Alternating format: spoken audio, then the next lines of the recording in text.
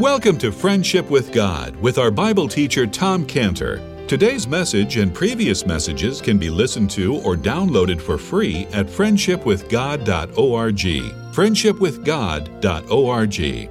You can also obtain free resources from Tom Cantor and view our online bookstore at friendshipwithgod.org or call us at 800-247-3051, 800-247-3051. Tom Cantor also has a daily devotional verse that comes out each day by email and on Facebook. To receive this small daily devotional verse that Tom Cantor puts out, you can sign up at friendshipwithgod.org, friendshipwithgod.org, or find Tom Cantor on Facebook by searching for Tom Cantor and Friendship with God. Now, here is our Bible teacher, Tom Cantor.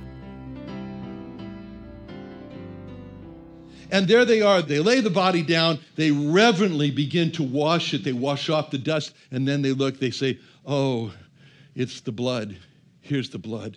And they're looking at that blood on the body. And they're looking at the blood. And they're saying, this is the blood. This is the blood of my warrior Savior that bought my redemption. They're thinking the words of 1 Peter 1:18. We were not redeemed with corruptible things like silver and gold, but with the precious blood of Christ as of a lamb without spot and without blemish. And here it is, right in front of us. And so as they begin to wash the blood off of the body, I'm sure they were thinking of, oh, wait, maybe they were talking among themselves, and maybe they were saying, you remember the Passover, the first Passover back in Exodus 12:13? In Exodus 12:13, where God had told each one of the families of Israel, blood is a token to you. It's a token to you on your houses where you are. He told them, he said, you go to the doorpost there, you put it on the top, you put it on the two sides, you watch that, you see that blood. I'll see that blood.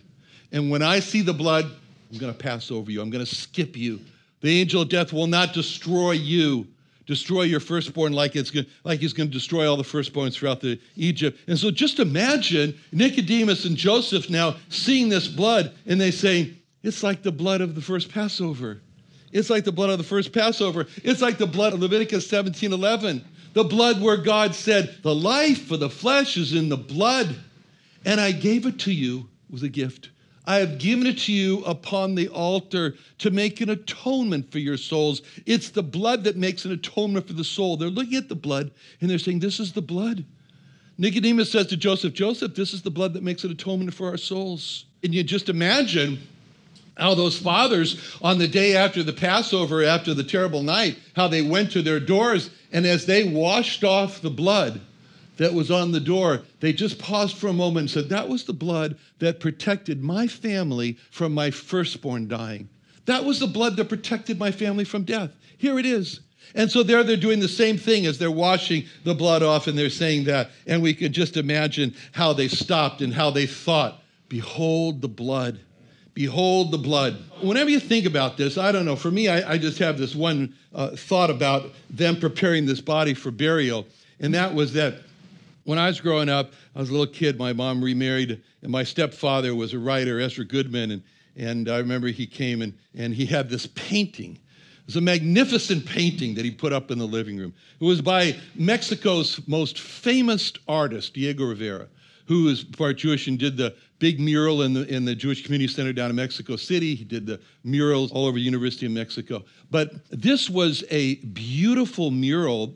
It was about 7 feet tall, about 5 feet wide, and it was of an Aztec warrior chief who had died. And he was laying there in his grave, and they just had adorned him all over his head and his body with beautiful flowers. And there he was lying there with his spear. And that picture just reflected honor and respect and reverence for this great warrior. That's what they were doing. They were burying their great warrior, the Lord Jesus Christ. And as they're preparing the body, you can imagine them weeping as they are. And as they're weeping, they're thinking to themselves, a woman came one time with an alabaster box. She was a great sinner.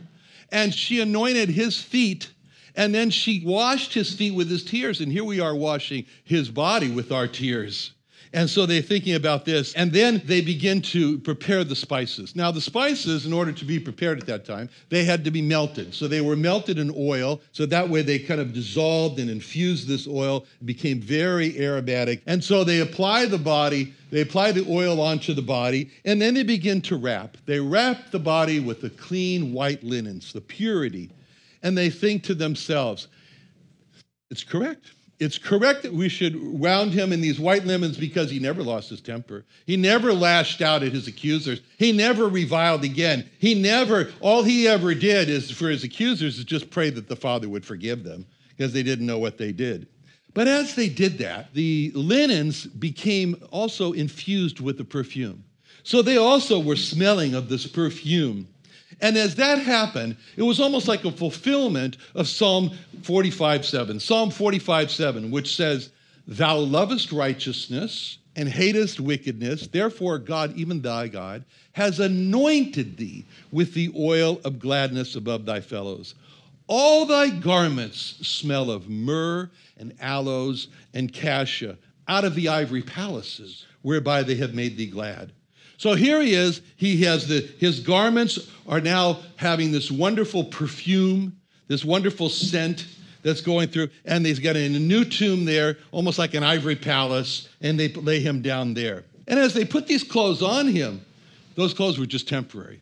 They were just temporary. He's not going to wear them for very long, for about 3 days to be exact. And then after that, he's going to leave them behind. It's a great encouragement for us when we come to die as well, just temporary. And now it talks about that he's in a garden. He's in a garden where there's a new sepulcher. There's an emphasis here in verse 41 of the fact that it's a brand new sepulcher. No one's ever been in it before. It's a new tomb. No one's ever been in it before. And it's in a garden. A garden. Isn't that appropriate? A garden. A garden. Because it was in the Garden of Eden where all of this trouble began. It was in the Garden of Eden where the grave got its power over man, where death got its power over man, in a garden. So here we are, back in another garden now, where the grave is going to lose its power over man, and death is going to lose its power over man when he rises triumphantly over death. And how interesting that it says he was laid in a garden. It was just like a time when he said earlier, he began to speak about his suffering, and he said it was a glorification in John 12:23. John 12:23, when he said, Jesus answered them, saying, "The hour is come, that the Son of Man should be glorified. Verily, verily, I say unto you, except a corn of wheat fall into the ground and die," which is what he did, "it abideth alone. But if it die," which is what happened to him, "it bringeth forth much fruit." Brings forth much fruit. He's the corn of wheat that's fallen into the ground and died, and now he's going to bring forth much fruit. What's the fruit? What's the fruit? The fruit is Isaiah 26:19. Isaiah 26:19 states clearly, because God says, "Thy dead men shall live." That's us. "Thy dead men shall live. Together with my dead body shall they arise." That's him. He's, in other words, "Awake and sing, ye that dwell in dust, for dew is cast as the dew of herbs, and the earth shall cast out the dead." That's the fruit. Thy dead men shall rise. We will rise with him. How? Together with my dead body shall they arise. And that's what happened. Hallelujah to the Lord, as Christian would say. Praise to the Lord. Now, it says in 1 Thessalonians 4:14, if we believe that Jesus died and rose again, even so them also which sleep in Jesus will God bring with him. Together with my dead body shall they arise. Shall they arise.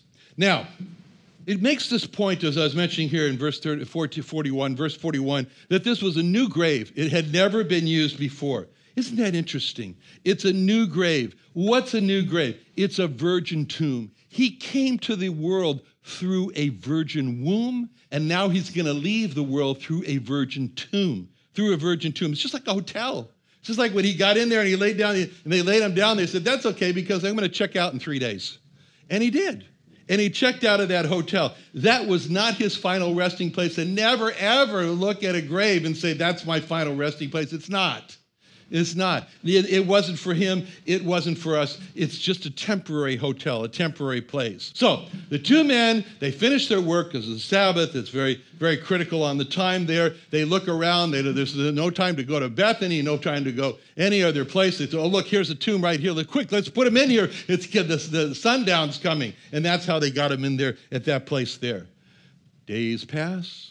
Now the first day of the week on Sunday, in verse 1, chapter 20, verse 1, chapter John 20, verse 1, the first day of the week cometh Mary Magdalene early, when it was yet dark, unto the sepulchre, and seeth the stone taken away from the sepulchre. She can't wait.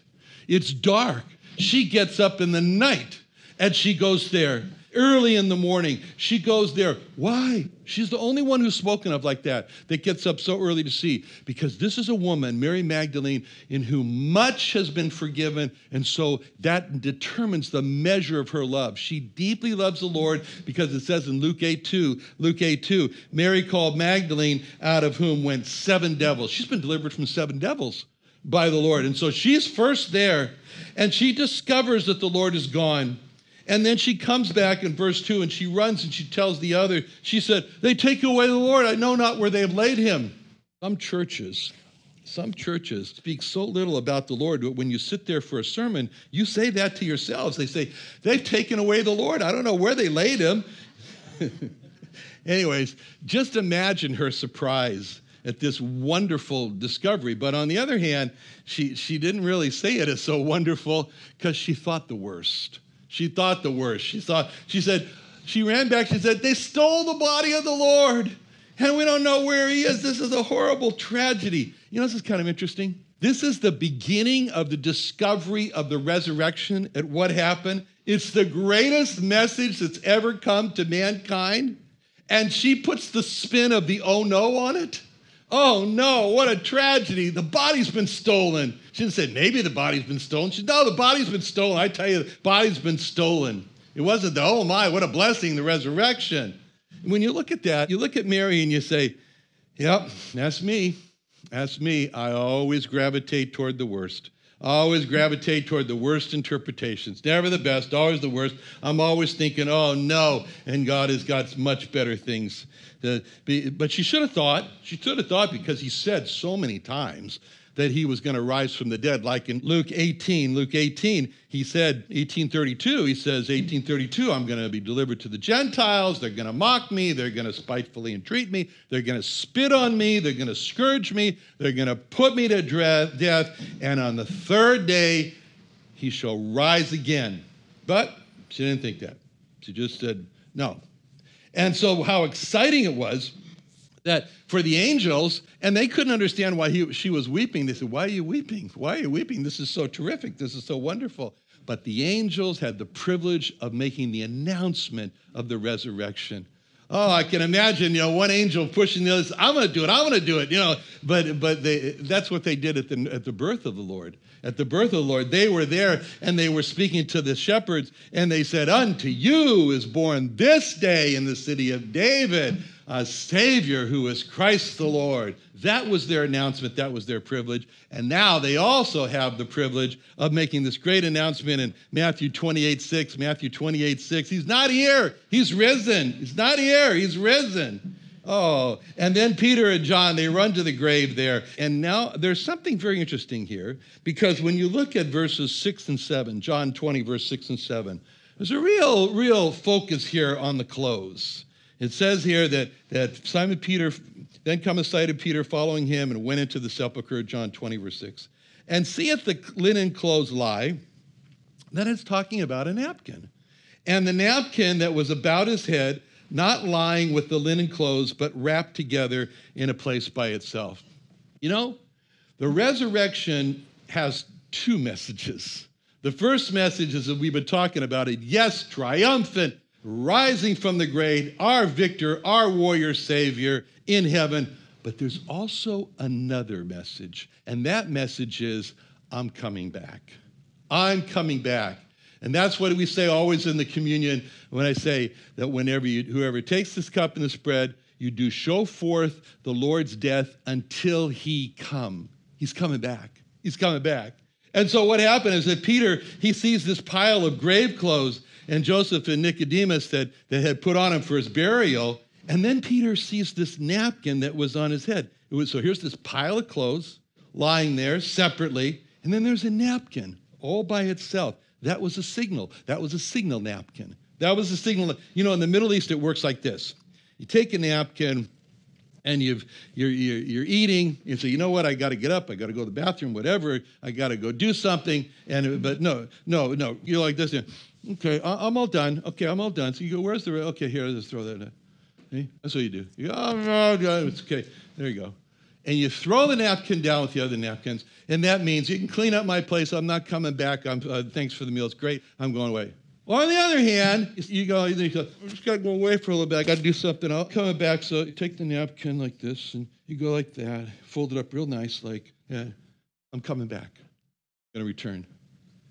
That's what he did. When it says the napkin was by itself, it was the signal. It was the message, I'm coming back. I'm coming back. And that's the message of the resurrection as well. I'm coming back. He intends to come back. Now, John's reaction to seeing the Lord not in the grave, he looks there and it says in verse 8, he says, he believed. John looked at it and he believed. That's the beginning of belief in the resurrection. That's the beginning of the majority of the disciples. They didn't believe. Why? Because it says, for as yet they knew not the scripture that he must rise again from the dead. Boy, does that show you the power of the scriptures? They knew not the scriptures. They would have believed if they knew the scriptures, but they didn't know it yet. It shows us that the scriptures, it has the power to generate faith and belief in us. That's what the power of the scriptures is. So that's why we live in the scriptures, because as the more we're in the scriptures, the more it's like a hybrid engine inside of us generating electricity faith. So it generates, we read, and as we read, it generates faith. And so, but some of the believers there, they saw the angels, some didn't. Angels, they have the power. They can appear, they can disappear. But it was a tough 2 days. Between the time when he was buried until he rose from the dead was a really rough days. It was very, very hard. It was days of discouragement. It was days of depression. We read about that in the two on the road to Emmaus. They were so sad and talking, and the Lord draws near to him and said, why are you so sad? They were so depressed. But they continued on, and they persevered on. Just like it says in Hosea 6:2. Hosea 6:2, after 2 days, he will revive us. And on the third day, he will raise us up that we might live in his sight. Then shall we know if we follow on to know the Lord. Now, Mary is interesting about her. She's the only one. If you want to give a title for Mary, you say she's the weeping one. She's the crying one. Only one who is recorded who is the one who is crying. She's crying. She has a broken heart. She's the person with the broken heart. And so God comes to her with a special promise of Psalm 34:18. Psalm 34:18 is right for Mary. When it says the Lord is near, he's nigh unto them that are of a broken heart, and saveth such as of a contrite spirit. So there she is. She's seeking the Lord. She has a broken heart, and she's the type of every person who seeks the Lord Jesus Christ. He will be near to that person. But if a person just sits back and says, well, I don't know, yeah, it's interesting. Can you provide some more proof to me so I might be convinced? That's not a seeking heart. That's not a broken heart. That's not a merry heart. But for the person who says, oh, God, I must have you, God's right there. So the key for the person to find the Lord Jesus Christ is this broken heart, this seeking heart, because he said to Israel in Isaiah 45:19, I did not speak in secret, not in a dark place. I didn't say to the seed of Jacob, seek ye me in vain. Go look for me and you'll never find me. No, not at all. So she's looking and she's asking this one and that one, where's the body? Where's the body? She thinks it's the gardener. Well, I got to find the dead body of the Lord Jesus. The live body of the Lord Jesus is speaking to her. She doesn't know. Boy, wasn't that something where that God did for her exceeding abundantly above whatever she could ask or think? But she's crying. She's crying. You know, it's interesting what God says about people cry.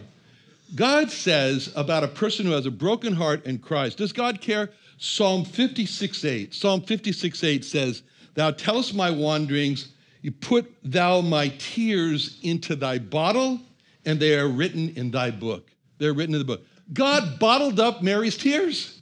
He bottled them up, and he wrote them in a book. Imagine that. God has a book called the Book of Tears.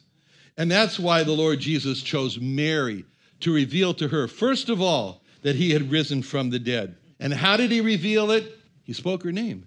He said her name. And in verse 16, Jesus saith to her, Mary. That's all he said, just her name. And then she responded. You know, it's so precious to look at the Lord like the good shepherd in John 10, verse 3, where he says, he calleth his own sheep by name and leadeth them out. John 10:27, my sheep hear my voice, and I know them, and they follow me. And I give unto them eternal life that shall never perish, neither shall any man pluck them out of my hand. So she responds, and when he says Mary, and so identifies himself, it's just like Joseph. Just like Joseph, when his brothers are standing in front of him, they don't know it's Joseph. And Mary supposed him to be the gardener. They supposed him only to be the governor of Egypt. And then all of a sudden, he breaks the silence of it all, and it breaks the darkness of it all by saying her name, Mary. And she says, oh, you're Rabboni, you're Jesus. And all of a sudden, Joseph breaks the silence of it all in Genesis 45, verse 3. Genesis 45, verse 3, Joseph said unto his brethren, I am Joseph. And they were troubled at his presence. They were shocked. They absolutely could not. They could not believe it.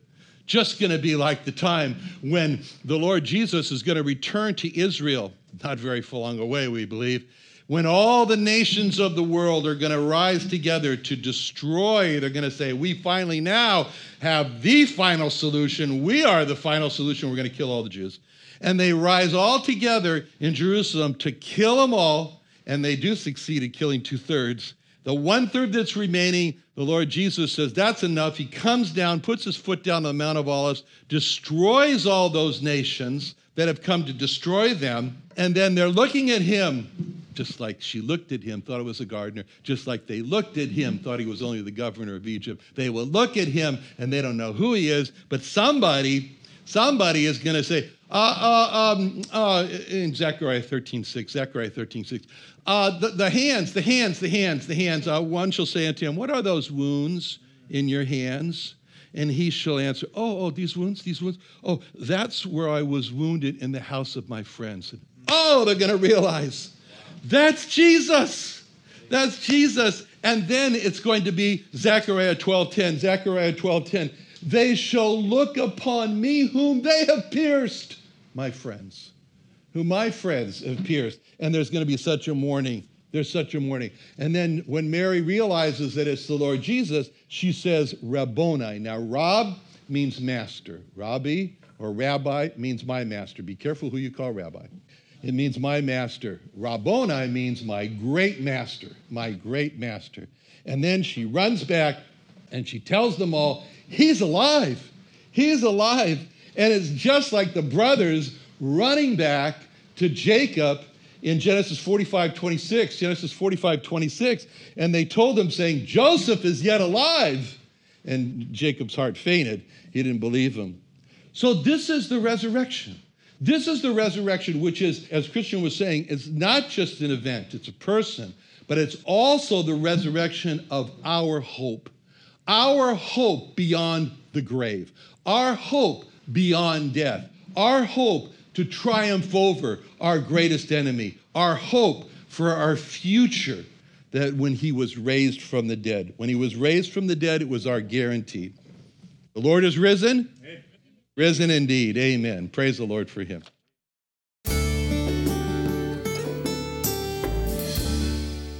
Another wonderful day studying the Bible with our Bible teacher Tom Cantor here on Friendship with God. Don't forget that today's message and previous messages can be listened to and downloaded for free at friendshipwithgod.org. friendshipwithgod.org. You can also go online to find free resources from Tom Cantor and our online bookstore at friendshipwithgod.org. You can also find Tom Cantor on Facebook, and you can also go to friendshipwithgod.org and sign up for his daily devotional. Tom Cantor is also the founder of Israel Restoration Ministries. You can visit that website at israelrestorationministries.org.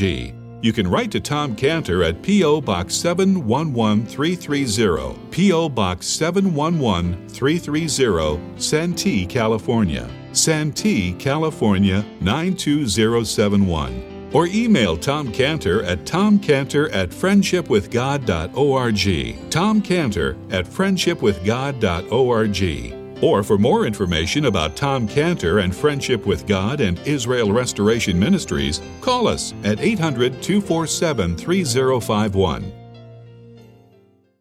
What are you doing Sunday nights? Come join Friendship with God radio Bible teacher Tom Cantor of the Friendship with God Fellowship Church every Sunday night at 5:30 p.m. at The Vine at 9336 Abraham Way, Santee, California. Watch and listen live around the world to Tom Cantor Sunday evening on YouTube.com by searching for Friendship with God Fellowship or by going to our homepage at friendshipwithgod.org. That's friendshipwithgod.org.